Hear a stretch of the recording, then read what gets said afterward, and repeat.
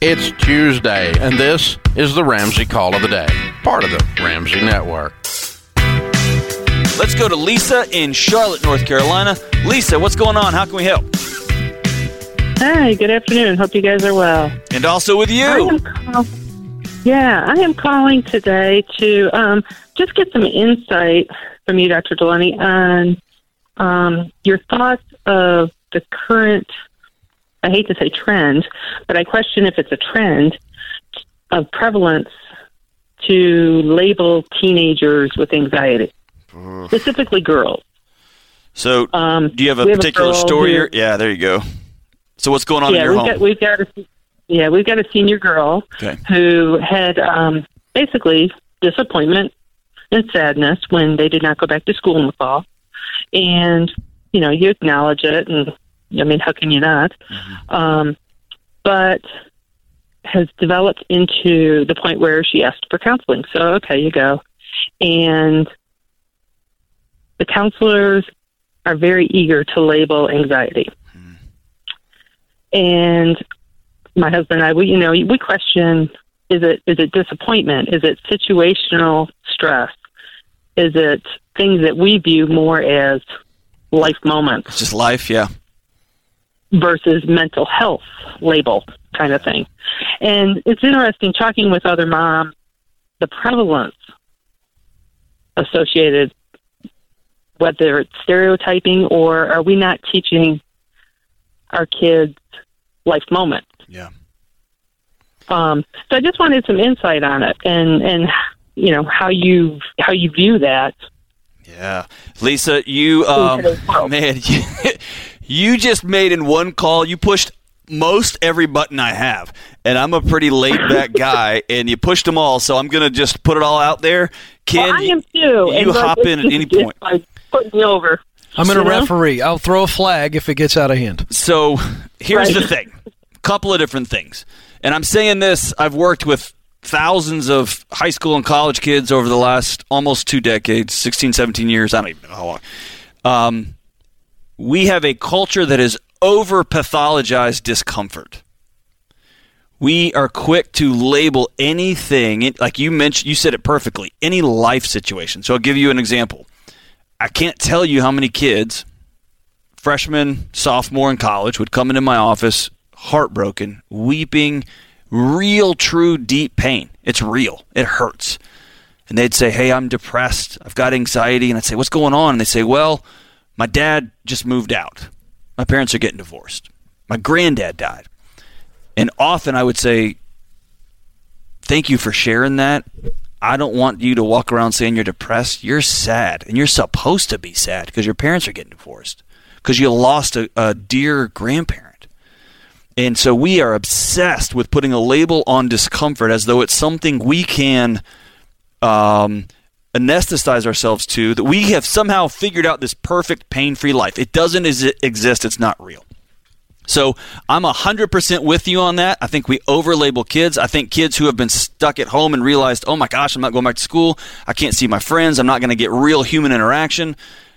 Absolutely. It's devastating. And we need to sit with them. Absolutely. And not brush it off. Oh, shake it off in my day. That's not helpful, right? Let those feelings be real.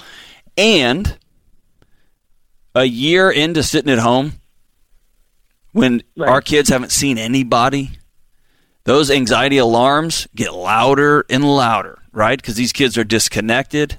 They're trying to learn in an environment. If you look at Maslow's hierarchy, they're not safe. They're not connected. We've got parents who are fighting and yelling in the home, or they are trying to figure out how to navigate their own work situations and financial situation, all that. So the anxiety alarms are real. And then on top of all that, we've got a culture that says that the insurance companies drive these counseling sessions and say, if there's not a diagnostic, we're not helping you pay for this. So counselors, my heart is with them too. They are forced into a situation. This is psychologists and counselors and marriage and family therapists, social workers, everybody, that they don't get paid unless they give you a label. Have a label. Right? So everybody's hemmed in on this thing. And then there's a fourth complexity, which is sometimes it's helpful to name the dragon. Sometimes there is some peace looking at a kid saying, hey, you're not broken. your body's doing exactly what it's supposed to do when you find yourself alone and scared and frustrated and angry. It sounds the alarms, and that's what anxiety is. There is a time and a place for a quote-unquote anxiety diagnosis. But I am real slow to do that. Real slow to do that. Every good counselor that I know is real slow to do that and is real open to talking through, especially in your situation where you've got a minor that you should be involved in those conversations too. I am terrified of 20 years from now, what it's going to look like with all these young people who have these medical charts, much of it digitized, with these mental health diagnostics when they try to go get a job, when they try to get health insurance, when they try to get life insurance, when they try to get military, so fill in the blank, right? So I'm with you. What I'll tell you is this. Even with an anxiety diagnosis as a mom or a dad, unless I get some very clear guidance from a therapist that says your kid's got some severe pathology, your kid is really struggling and it needs some intervention that's more than a regular counselor can offer, I'm going to handle it the same way. I'm going to be over-intentional about connecting with my kid. I'm going to be over-intentional about listening, walking alongside. People laugh, and I get email after email about, I thought you were crazy, and this super works. Putting my hands on their hands, on their face, looking them in the eye and making sure they know that I love them. Figuring out ways that they can be around people their own age if we've got to do outside events, depending on where we live, or if we have to do them safely, whatever that looks like, but going out of our ways to curate connection with these kids because their anxiety alarms are real. But I don't think it's a forever label that needs to be attached to them, right? Like a tattoo, right? Ken, what do you think? I think that what you said is absolutely right, and I think that just like anything, if you go to a doctor, many times you'll get a second opinion. Yep. And I think that parents need to feel okay sometimes trusting their guts. You know, we know from a lot of research that when somebody trusts their gut, it's actually their head as well, just some good old common sense. And as a parent, I've got 3 teens. There are times where I've had to sit with it for a little bit. Yep.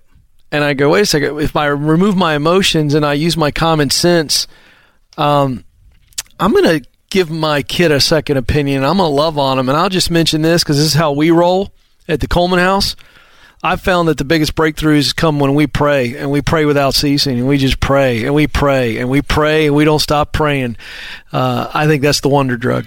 Well, I appreciate your heart, Lisa. Your kid's not a wimp. Your kid's not a weakling. She's going to be fine. And your kid's not broken forever either. Get her connected and stay connected. Thanks for tuning in to the Ramsey Call of the Day. To check out all of our podcasts, just search Ramsey Network on Apple Podcasts, Spotify, or wherever you listen.